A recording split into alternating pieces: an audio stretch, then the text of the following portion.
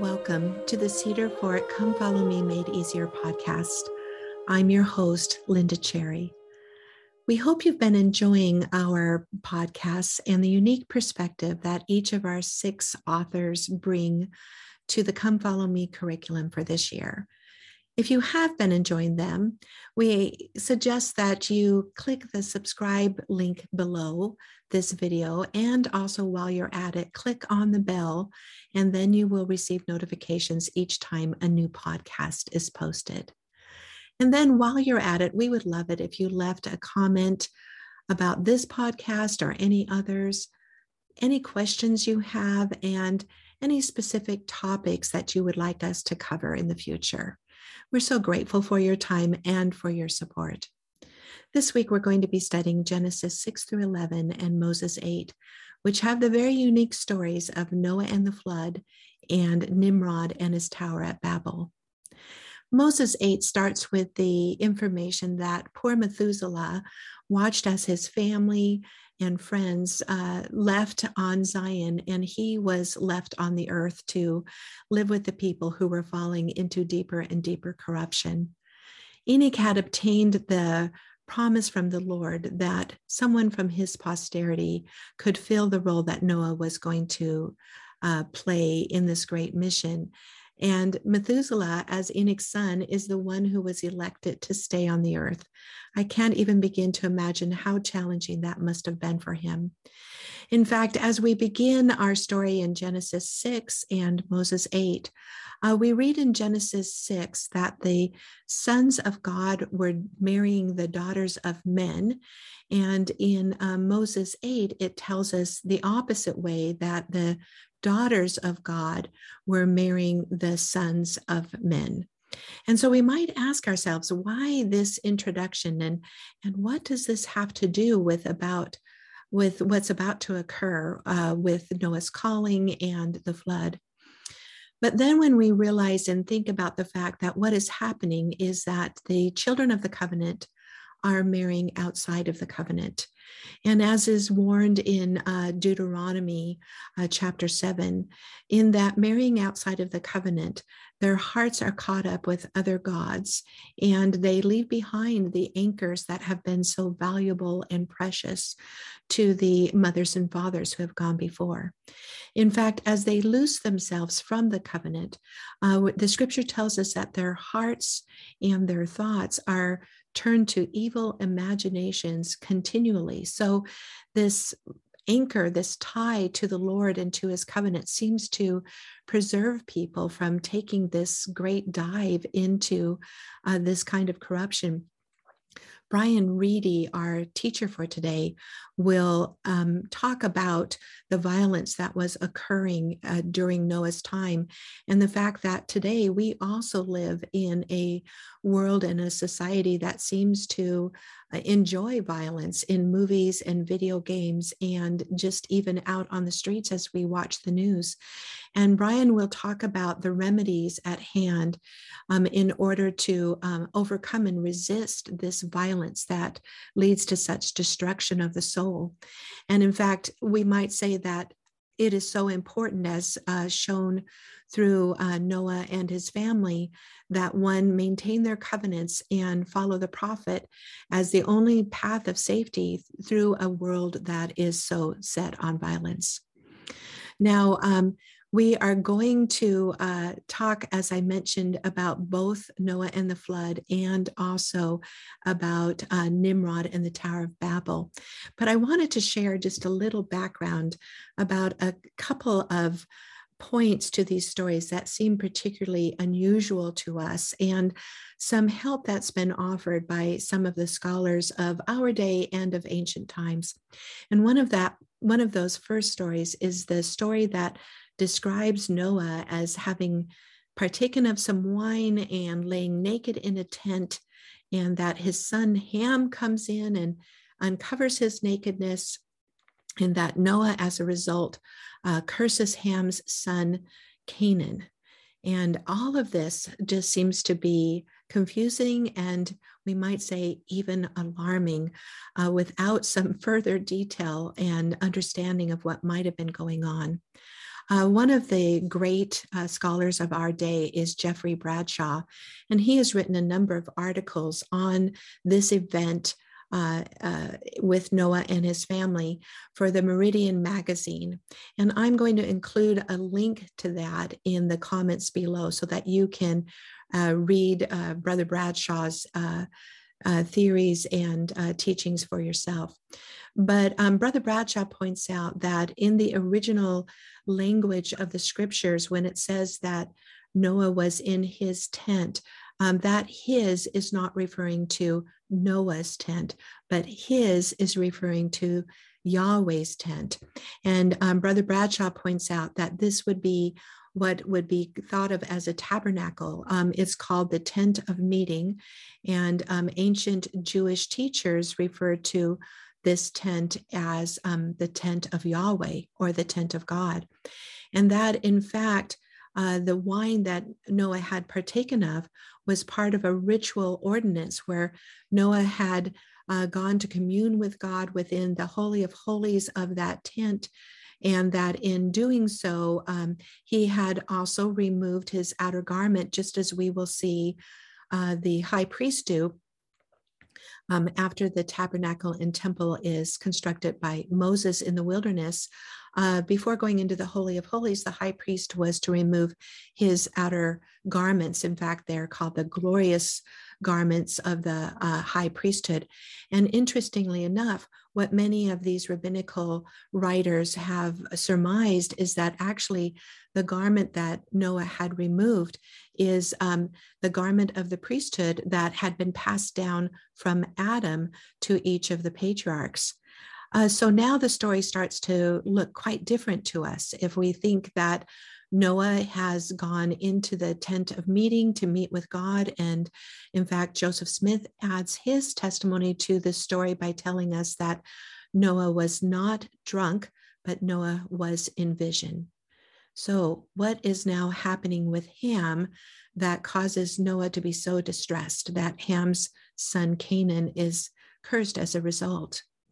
Well, it's believed that what happened is that Ham had walked in uninvited and unworthily into the Holy of Holies, and that the uncovering was not only of his father in vision, but that he had uncovered God in speaking with Noah face to face in the same way that he has spoken with Moses and other prophets.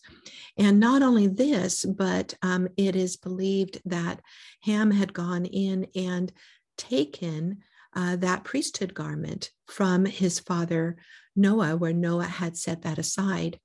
Now, what is particularly of interest to us here is this is just the first of many stories we are going to run into about jealousy and resentment between brothers over who is going to have the birthright or the right to the priesthood.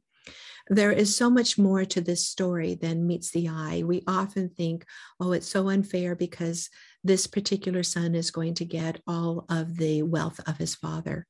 But in fact, the birthright was, as we shall see as we go forward in our Old Testament study, the birthright was always given not to the order of birth, but to the son who is born again and seeks to make a covenant with God and have his own covenant relationship with God. We will see this in the story of Jacob, and we'll see it in the story of Jacob's son Joseph. We also see it in the story of Nephi and his older brothers, that those who are seeking after righteousness and commit themselves to God are the ones who end up with the priesthood leadership of the family. Now, in addition, this wasn't where the priesthood leader gets everything and the other sons get nothing, but rather that the birthright son had the sacred obligation to look out for his whole family. This would be to all of their needs, both temporal and spiritual. Now, when we consider what Brother Bradshaw and the rabbis are teaching us about this particular story, it starts to fall into place when we see that connected in the very conversation that Noah has where his grandson Canaan is cursed. At the same time, Noah is emphasizing that Shem is going to be the birthright priesthood leader. And in fact, Noah says that Canaan, Ham's son, would be a servant to both his brothers, Japheth and to Shem, and that while Japheth would prosper and have abundance, he would nevertheless be under the protection of Shem. So this specific language is alerting us to the fact that this is a priesthood stewardship that is given to Shem to care for all of his family, which at this point means all of the people on the earth. Now, why Canaan cursed? This is an interesting question that we might have and might not be fully preserved or understood by us, in that Ham undoubtedly was planning that he was going to give this priesthood garment that he believed would then give the priesthood authority to his son Canaan. And Noah is in fact saying, the priesthood is not going to go through Ham, but rather the priesthood is going to go through Shem. Now, the Old Testament student manual for the Institute suggests that there are a number of ancient writings that state that Shem is actually Melchizedek. And so when we consider what we know and love about Melchizedek and his priesthood leadership in building his city of Salem, and also his role with Abraham, then we begin to have an understanding of how much Ham may have been setting to upset the balance of what was meant to happen and for the foreordained missions for each of these men.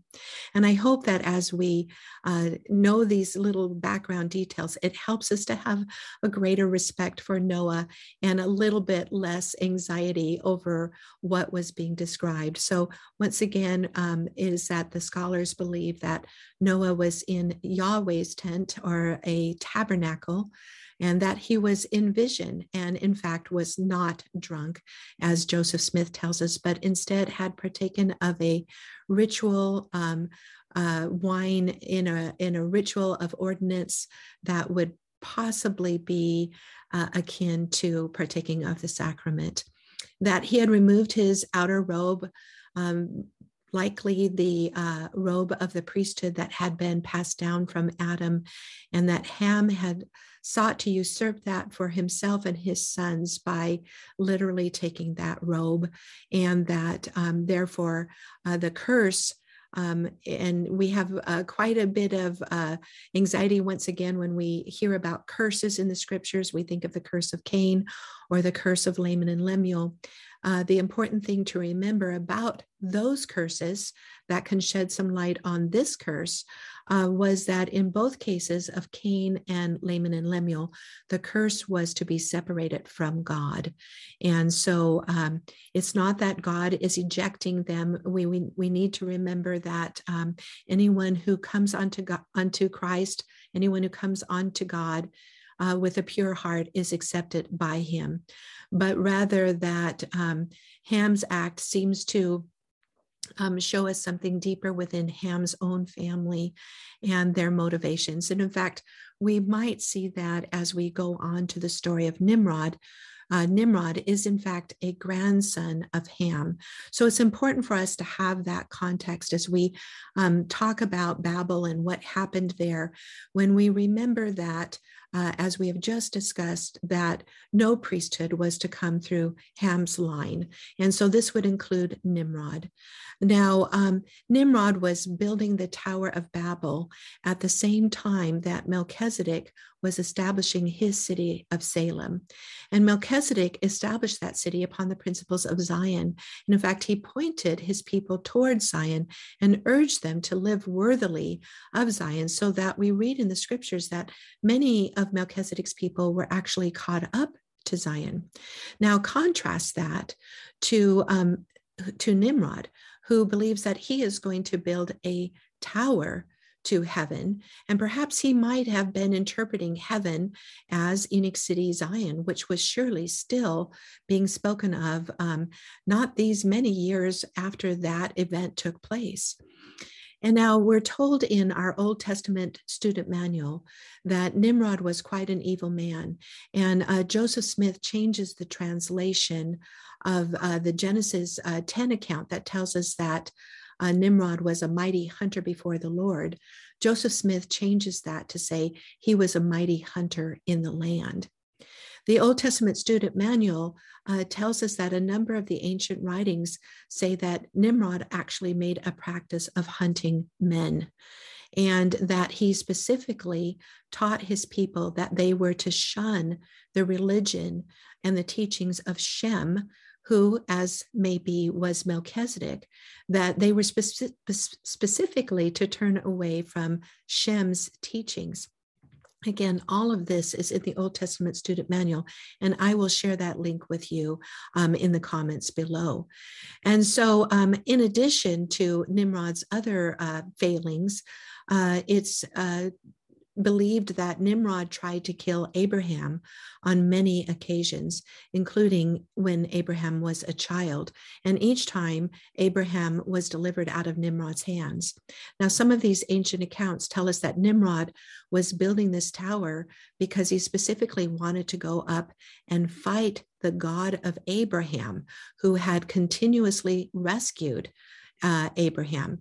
And so in this whole manner of being, Nimrod said to his people, let's make a name for ourselves. Now, this is another very important language decision on his part. When we think of what it means to make a name for oneself, think of how the city of Zion was named as they became a covenant people, and that Zion means of one heart and one mind, and no poor among them. Think of King Benjamin and his people when King Benjamin said, I'm going to teach you about the covenant, and then I'm going to give you a name. And the name that King Benjamin's people received was the name of Jesus Christ, and they became the children of Christ, as Benjamin told them that they had been born anew in Christ. Now, in complete counterfeit opposition to that, Hugh Nibley tells us that that Nimrod had a false kingship and a false priesthood, and the name that he was seeking to make was under an evil covenant, and that these people were going to be known for being rebellious and for fighting against God. As we consider these thoughts, in addition to the fact that Nimrod declared that if God were to become angry at him and put another flood upon the earth, that this tower would be so tall that Nimrod would triumph over any flood, anything that God could do, you can see why these people were in a state that there could be no hope for any future generations. They had completely departed from the covenant teachings. They had completely departed from God, and their hearts were set on evil and revenge and violence. And so now we understand why it is that the Lord felt that they needed to be scattered and their language changed. It's also interesting to note that the Old Testament student manual tells us that Nimrod's Babel was the first dominion called a kingdom in the Old Testament world. And what makes this particularly interesting is that it is later Babylon that is built in the same location. And the kingdom of Babylon is looked upon as the symbol of great wickedness and evil and the worldly empire. In fact, as we compare the description in the book of Revelation of Babylon, where Babylon has made a practice of selling men's souls, we see that we have this same continual evil teaching that comes from the source of Satan through Nimrod, and then many centuries later into the kingdom of Babylon, and even to our time today. Now, our teacher today is Brian Reedy. And again, he is going to be teaching Genesis 6 through 11 and Moses 8. Brian is the author of the book, Crossing the Divide, which is the story of his personal conversion. Brian is a former Protestant minister, and he tells an incredible story today about how he was actually teaching about Nimrod and the Tower of Babel when he heard the voice of the Lord tell him that he must leave that congregation and join the Church of Jesus Christ of Latter-day Saints. Brian's story is very compelling and will draw all of us into it. Again, we thank you so much for sharing your time with us, and remind you to please leave a comment or any questions and to subscribe. Thank you so much. Hello. As Linda just told you, my name is Brian Reedy. I'm excited to be a part of Cedar Fort's Come Follow Me Made Easier podcast this year. In this season, we are going to cover Genesis chapter 6 through 11 and Moses chapter 8. We will be focusing on the stories of Noah and the Tower of Babel. Since there is so much material to cover, we are going to start with the outline provided in the Come Follow Me Sunday School Manual. And then we will look at some additional themes found across the chapters in Genesis and Moses. We're going to start by answering the question, who was Noah? Noah was a direct descendant of Enoch and Seth. His father's name was Lamech. Genesis 5:29 says, Lamech named his son Noah, which name means rest, saying, this same shall comfort us concerning our work and toil of our hands, because of the ground which the Lord hath cursed. Noah stood out among his contemporaries. Genesis 6:8 through 9 says that Noah found grace or favor in the eyes of the Lord. That Noah was a just man and perfect in his generations. Why was Noah this way? Why did he find favor with God? I think the answer is also found in verse 9. Noah walked with God. Noah had an intimate relationship with God. God did not pick Noah because, in the words of Mary Poppins, he was practically perfect. We will learn in Genesis 9 that Noah was very imperfect. He was just as flawed as the rest of us. God rarely calls practically perfect people. He calls flawed people to help other flawed people find him and follow him. Noah was also a prophet. God called him to preach his gospel. The apostle Peter calls him a preacher of righteousness in 2 Peter 5. Moses 8:16 and 23 tells us that Noah prophesied, taught the things of God, and preached to the people. God also called Noah to warn the people. One of the obvious ways he warned the people was by building an ark. God also established a covenant with Noah. Now, let's look at the outline and Come Follow Me. The first section is entitled Follow the Prophet. Several years ago, my wife and I were leading a Bible study for a group of young adults. We were going over the story of Noah, and one of the students asked, why did God kill all those people? As I was pondering a long theological answer, my wife simply said, all they had to do was get on the boat. And she was right. Not a soul would have perished had they simply given heed to the words of the prophet Noah. In Moses 8:23 through 24, Noah says, hearken and give heed unto my words. Believe and repent of your sins and be baptized in the name of Jesus Christ, the Son of God, even as our fathers, and ye shall receive the Holy Ghost, that ye may have all things made manifest. And if ye do not this, the floods will come upon you. Nevertheless, they hearkened not. Imagine Noah was your neighbor, and all of a sudden he starts building a giant boat in his backyard, and he starts preaching that you need to repent. If you weren't sensitive to the Holy Spirit, you would probably think he was crazy, and that is exactly what happened. The Come Follow Me Sunday School Manual has a quote by Elder Neil Maxwell, who explained that at the time of the Great Flood, corruption had reached an agency-destroying point, that spirits could not in justice be sent here. How did that happen? Well, the people's hearts became hardened. Let me give you an illustration. When I was a younger man, I used to love to play the guitar. When I first started practicing, the strings would cut into my fingers and make them sore. Over time, I developed calluses on my fingers, and I didn't feel the strings cutting in any longer. Many of you have developed calluses through playing instruments or physical work or exercise, and you know what that's like. It's also important to know that your soul can develop calluses as well. Every time the Holy Spirit convicts us of our sins, he pricks our heart. He pricks our conscience. If we resist those pricks, over time, a callus will develop on our heart, and we can no longer feel the conviction of the Holy Spirit. Once we stop feeling conviction, we lose the ability to repent, and we are trapped forever in our sins. This was the fate of the people in Noah's day. In Genesis 6:3, the Lord says, "My spirit shall not always strive with man." One of the definitions of the Hebrew word for strive is to plead. God will not always plead with us to repent and return to him. There is a finite period for men to respond to the gospel. That is why it's so important for us to follow the teachings of the prophet. The teachings of the prophet are a conduit through which the Holy Spirit can convict us and enable us to repent. The teachings of the prophet also tell us where the safe place is. The only safe place to be when the judgment of God fell in Noah's time was the ark where the prophet dwelt. The only safe place to be when God's judgment falls in our time will be the ark where the prophet dwells, the church of Jesus Christ.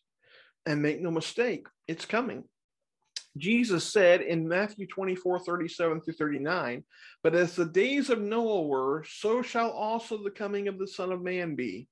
For as in the days that were before the flood, they were eating and drinking and marrying and giving in marriage until the day that Noah entered the ark, and knew not until the flood came and took them all away.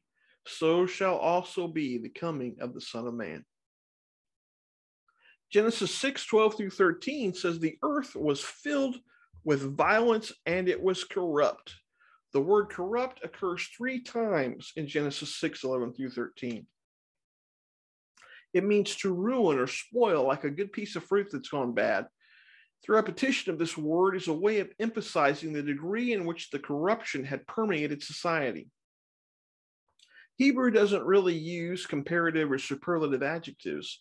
They demonstrate comparative and superlative forms through repetition. For instance, in Isaiah 6:3, the seraphim declare that God is holy, holy, holy. By repeating this word 3 times, they are using it in a superlative sense. There is none holier than God. By repeating the word corrupt in Genesis 6:11-13, the Lord is saying that things have gotten as bad as they could be. The word violence means severe treatment of another person, including mental, physical, and emotional harm. Instead of being fruitful and multiplying and filling the earth with good things, Genesis 6:9 says that they filled the earth with violence. It certainly seems that our world is becoming more and more corrupt and filled with violence. Given the similarities between our days, it is ever important that we take careful heed to the words of the prophet, and we mustn't put it off. We cannot risk our hearts becoming hardened to the extent that Noah's generation had become, and we can't wait for the rain to start falling in our story. In our story of the Old Testament, rain is the method of God's judgment. We must be in the ark before God's judgment starts falling in our era. Otherwise, it will be too late. Elder W. Don Ladd of the 70 gave a talk in the October 1994 General Conference entitled, "Make Thee an Ark." Elder Ladd said, quote, "When it starts raining, it is too late to begin building the ark. However, we do need to listen to the Lord's spokesman. We need to calmly continue to move ahead and to prepare for what will surely come. We need not to panic or fear, for if we are prepared spiritually and temporally, we and our families will survive any flood. Our arks will float on a sea of faith if our works have been steadily and surely preparing for the future. The key is to accept the invitation of our prophet, to live with ever more attention to the life and example of the Lord Jesus Christ, especially the love and hope and compassion he displayed." End quote. Now, the next section in Come Follow Me is entitled, "Tokens or Symbols Help Us Remember Our Covenants with the Lord." Eventually, it was time for Noah to gather his family and all the animals into the ark. And the Lord closed the hatch. Then, in the words of the primary song, the rains came down and the floods came up. I know, different Bible story, but it fits. Noah and his family were in the ark for 5 months. And then we read in Genesis 8, "But God remembered Noah." Now, God hadn't forgotten about Noah. This isn't the same language one would use if you were driving home and all of a sudden you remember you need to pick up the kids from school. This is covenant language. It goes back to God's promise in 6:18 that he would establish a covenant with Noah. The expression remembered does not mean simply calling to mind. It means that God is keeping his promise. In Genesis 9:1, the Lord says, "And behold, I establish my covenant with you and with your seed after you, and with every living creature that is with you, of the fowl, of the cattle, and of every beast of the earth with you. From all that go out of the ark to every beast of the earth." According to Old Testament scholar Dr. Kenneth Matthews of Beeson Divinity School, God's declaration is emphatic in the Hebrew construction. Now behold, I establish my covenant. The covenant obligation rests with the Lord alone, who has determined not to devastate repeatedly the earth's inhabitants with floodwaters, despite man's continued sinfulness.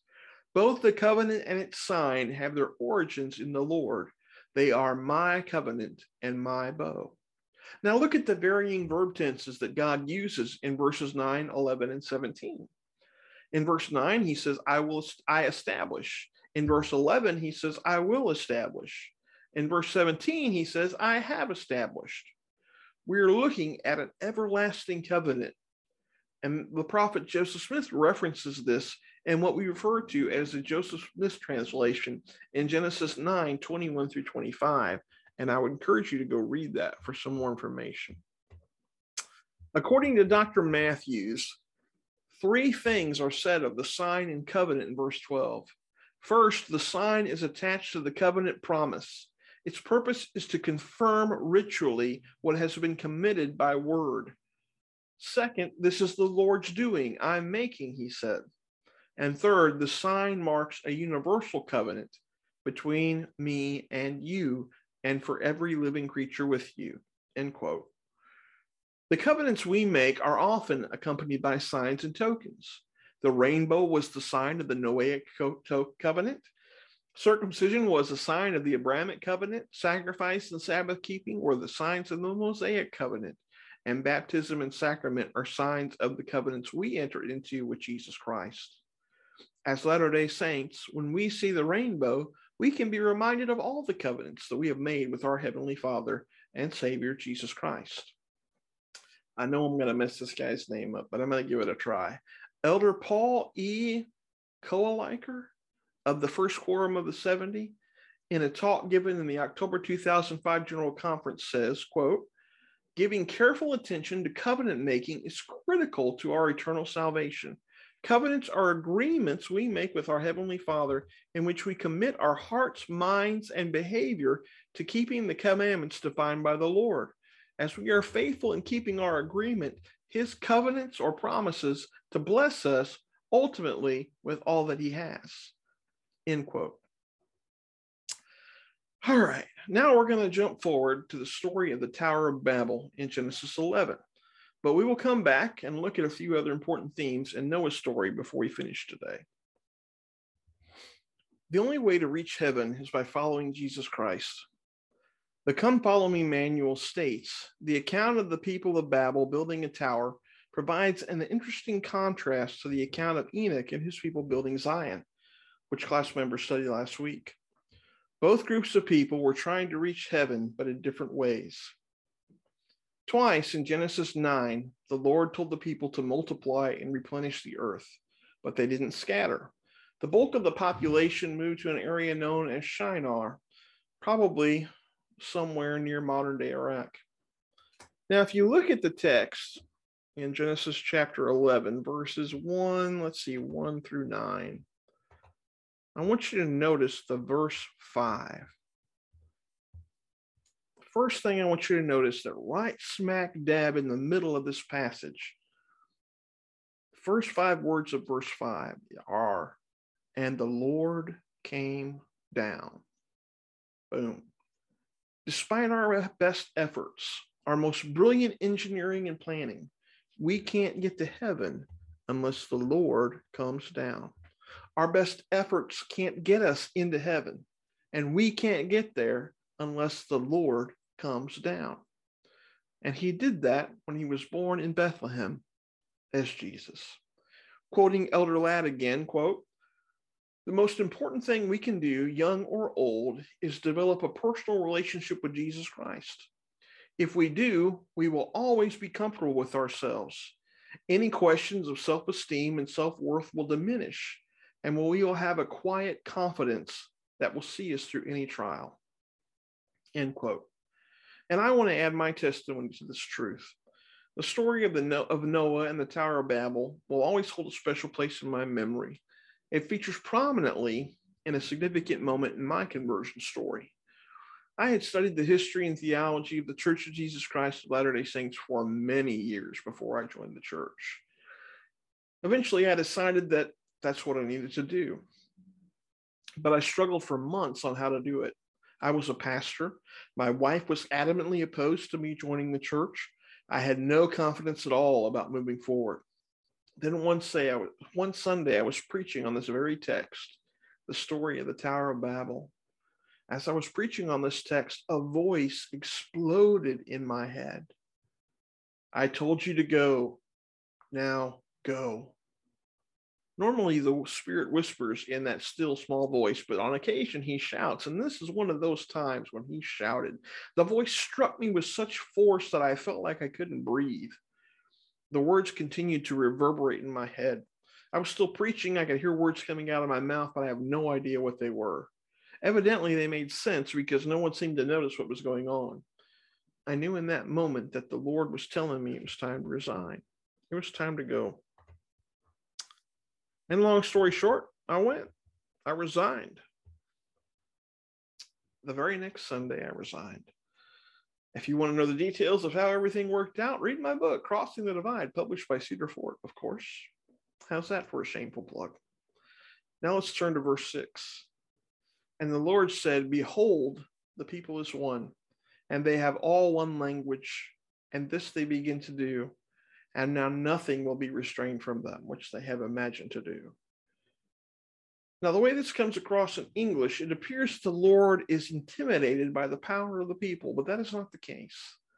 This verse is more akin to the language in Genesis 3:22 through 24, where the Lord expels Adam and Eve from the Garden of Eden to keep them from eating of the tree of life and living forever in their sins. If the people in Genesis 11 did not scatter, they would eventually devolve into the corruption and violence of Genesis 6. The scattering was necessary to prevent that from happening. The scattering of the people was an essential part of God's plan. God is a God of diversity. He wanted diverse ethnicities and diverse cultures to evolve, and he wanted to gather these diverse groups into his kingdom. For seed to grow and reach its fullest potential, it has to be scattered over a field. If you just dump it into a pile in the middle of the field, most of that seed's going to rot. It's going to die. But if you scatter it, it has the opportunity to reach its greatest potential. God wasn't worried about the people building a tower for his sake. He was worried about them for our sake. Before the gathering could take place, a scattering had to take place. And that gathering was essential to our salvation. And we're going to look at the gathering theme next. Notice how chapter 11 ends with the birth of Abram and the establishment of his family. And there's such a beautiful symbolism in this.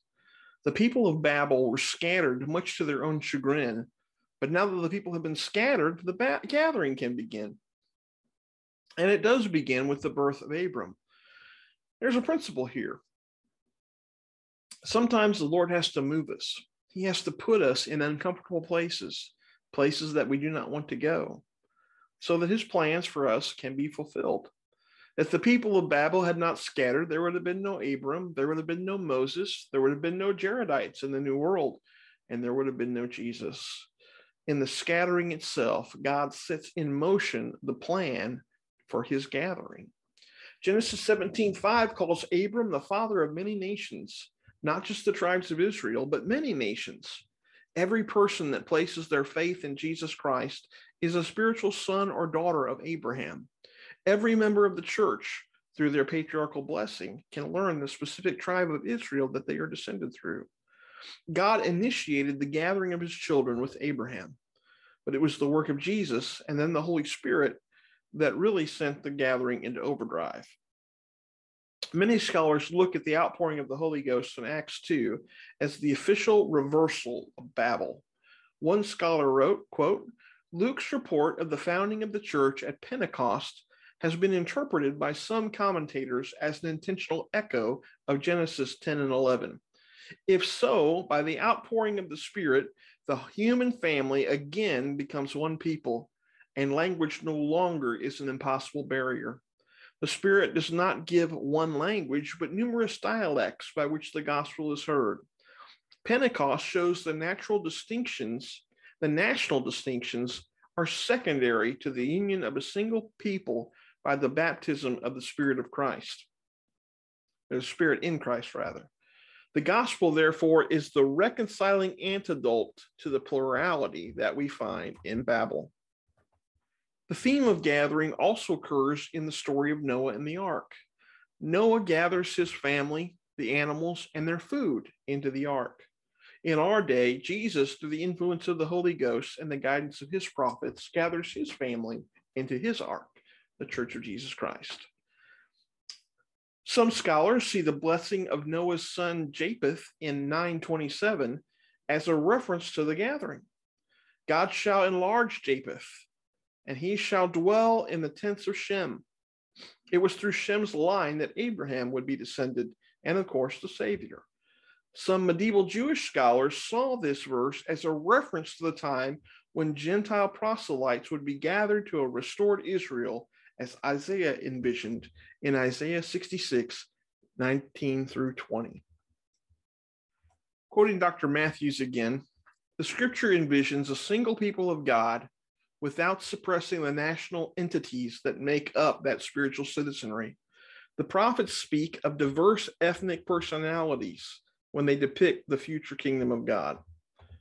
At Pentecost, the outpouring of the Spirit upon the representative nations gathered in Jerusalem results in the spiritual union of the new church, but does not create a homogeneous language, ethnicity, or statehood.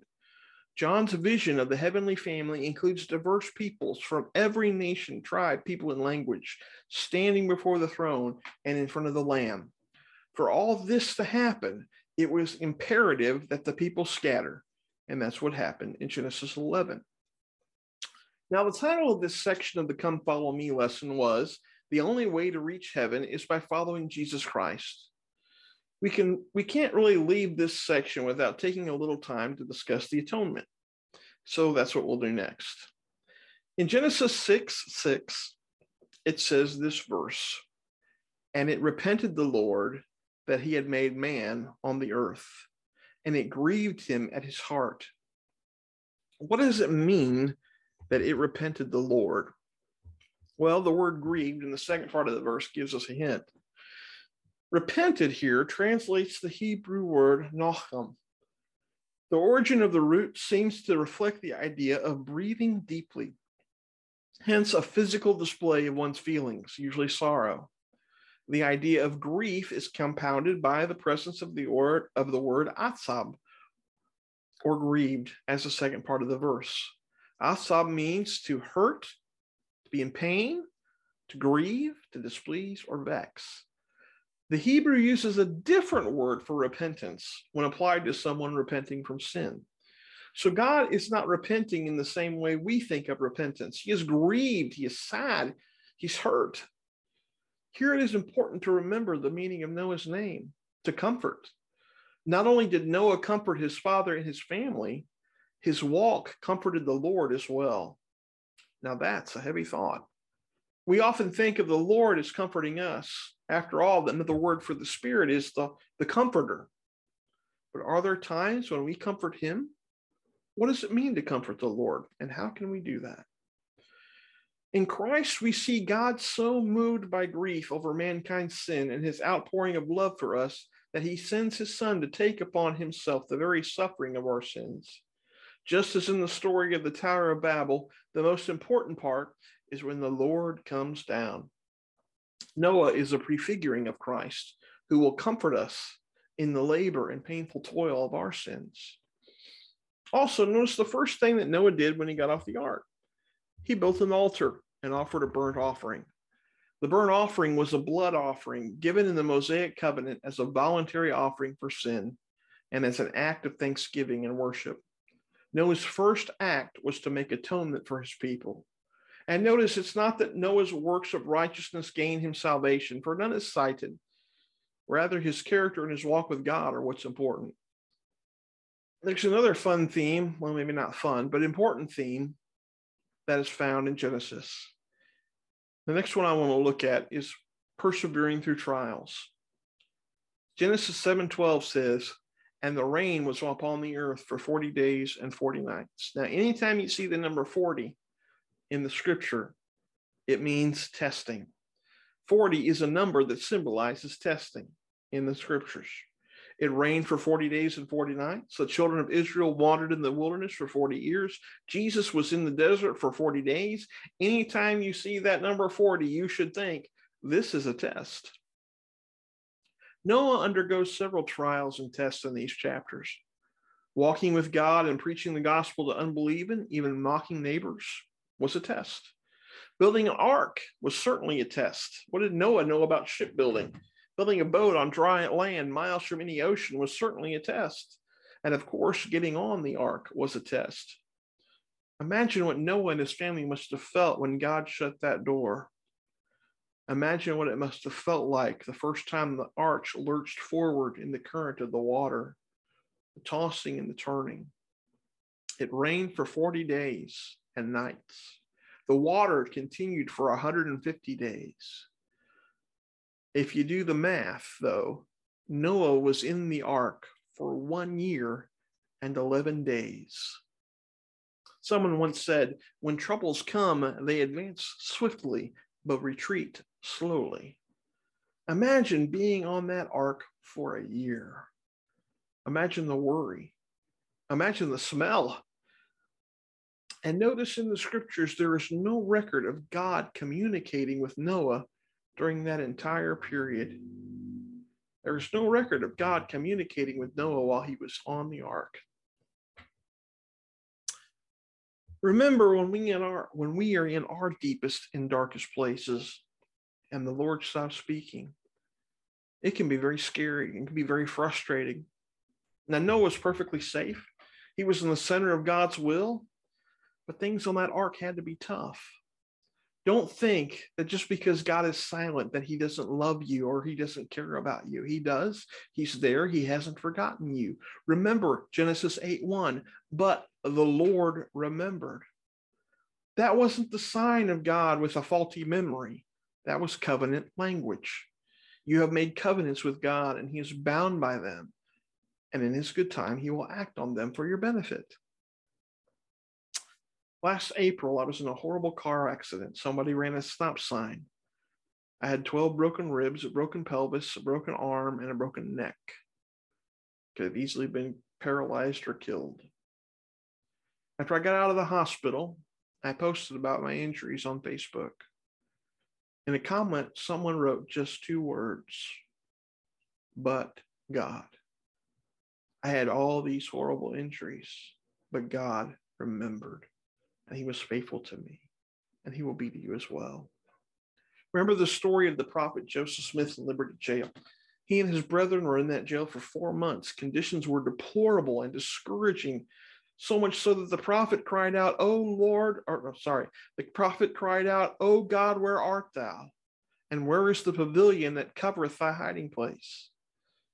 And the Lord's reply, "My son, peace be unto thy soul.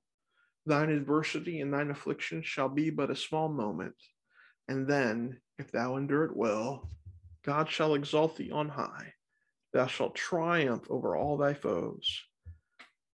That could have easily just been the Lord's reply to Noah in the ark, or the patriarch Joseph in jail, or you in the trial that you find yourself in right now. Sometimes trials come as a result of our sin, and we should always examine ourselves to make sure we didn't bring that trouble upon ourselves. Trials are often brought upon by other people's sins. Noah's trial was in part because of other people's sins, and that is another lesson the story teaches us. our actions affect other people. Our sins affect other people. Even the very creation of God. God didn't just wipe out the humans, he wiped out everything that couldn't swim. But Noah's trial was also a part of God's sovereign plan. If your trials are the consequence of your own sin, repent and allow the Lord to pull you out of the miry pit. But also remember that it is possible to be in the exact center of God's will and still undergo some fierce trials. Trials are a part of our existence on this earth. When they come, do not get discouraged. When the time has fully come, God will act. He will deliver you. Someone once said, everything will be okay in the end. If it's not okay, it's not the end. Well, we're coming to the end of this podcast. Let's look at one more theme that reveals in this story the importance of family. In Genesis 7:1, it says, and the Lord said unto Noah, come thou and all thy house into the ark, for thee have I seen righteous before me in this generation. Noah's family was saved because of Noah's relationship with God. But Noah found grace in the eyes of the Lord. These are the generations of Noah. Noah was a just and man and perfect in his generations, and Noah walked with God. Genesis 6:8-9.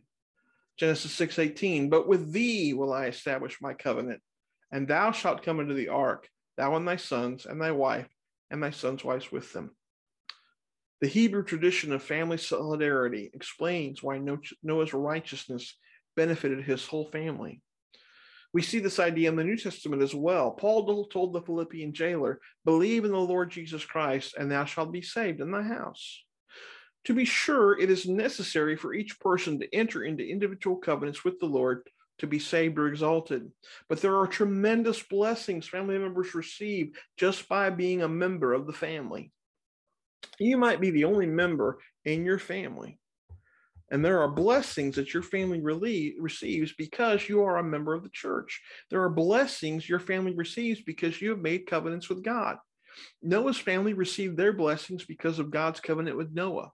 That's what makes Ham's sin in Genesis 9 so grave. A lot has been written about why Ham and his son were cursed by Noah, and we're not going to look into all those situations. There are several theories. But in my mind, the clearest implication of the text is that Ham disrespected his father. Let me quote Dr. Matthews again. Ham's sin assailed the principal underpinning of family stability by defaming the father. Ham ridiculed the old man's downfall. In the ancient world, insulting one's parents was a serious matter that warranted the extreme penalty of death, unquote. We see that in the Old Testament as well, in the codes, in the law given to Moses, that disrespecting your parents, disrespecting your father, insulting them, assaulting them, can be penalized by death. But what begs the question then, why was Canaan cursed and not just Ham? The implication is that Canaan would repeat his father's sin. It must be noted that by the time of Moses, many of the Canaanites had degenerated into barbaric tribes that included human sacrifice in their practices. It could well be that the writer of Genesis included Canaan as the recipient of this curse to explain how those people had come to be so cruel and to help justify the conquest of Canaan. Family is also portrayed in the context of procreation. The phrase, be fruitful and multiply, occurs 3 times during the Noahic story. It is through procreation that Abraham and ultimately the Messiah would come, as well as the other spirits destined to inhabit this earth. This command is especially contrasted in Genesis 9:6-7, where the Lord starts by talking about people shedding blood. He says, whoso sheddeth man's blood, by man shall his blood be shed, for in the image of God made he man. And you be fruitful and multiply, bring forth abundantly in the earth and multiply therein. In contrast to the murderer who terminates life, Noah's family is commissioned to propagate and celebrate life.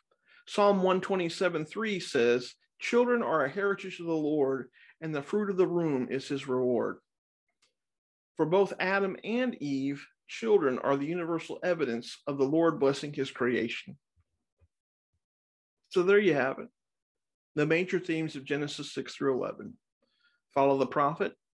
Tokens or symbols help us remember our covenants with the Lord. The only way to reach heaven is by following Jesus Christ. Atonement, gathering, persevering through trials, and the importance of family. There are many other themes which we could have looked at, including the dangers of sin, the sovereignty of God, the recreation of the world, conservation, Hebrew wordplay on names. And I also like to speculate about a connection between the story of Noah and Halloween, as well as maybe an explanation for the source of Cain and Seth's wives. I'd be happy to discuss some of these ideas in the comments if you'd like. Feel free to ask any questions you'd like. In conclusion, as we navigate the storms of life, remember to follow the prophet, to make and keep your covenants, to cultivate your relationship with Jesus Christ. And someday, your testimony will include the words, "But God remembered me." And I say this in the name of Jesus Christ. Amen.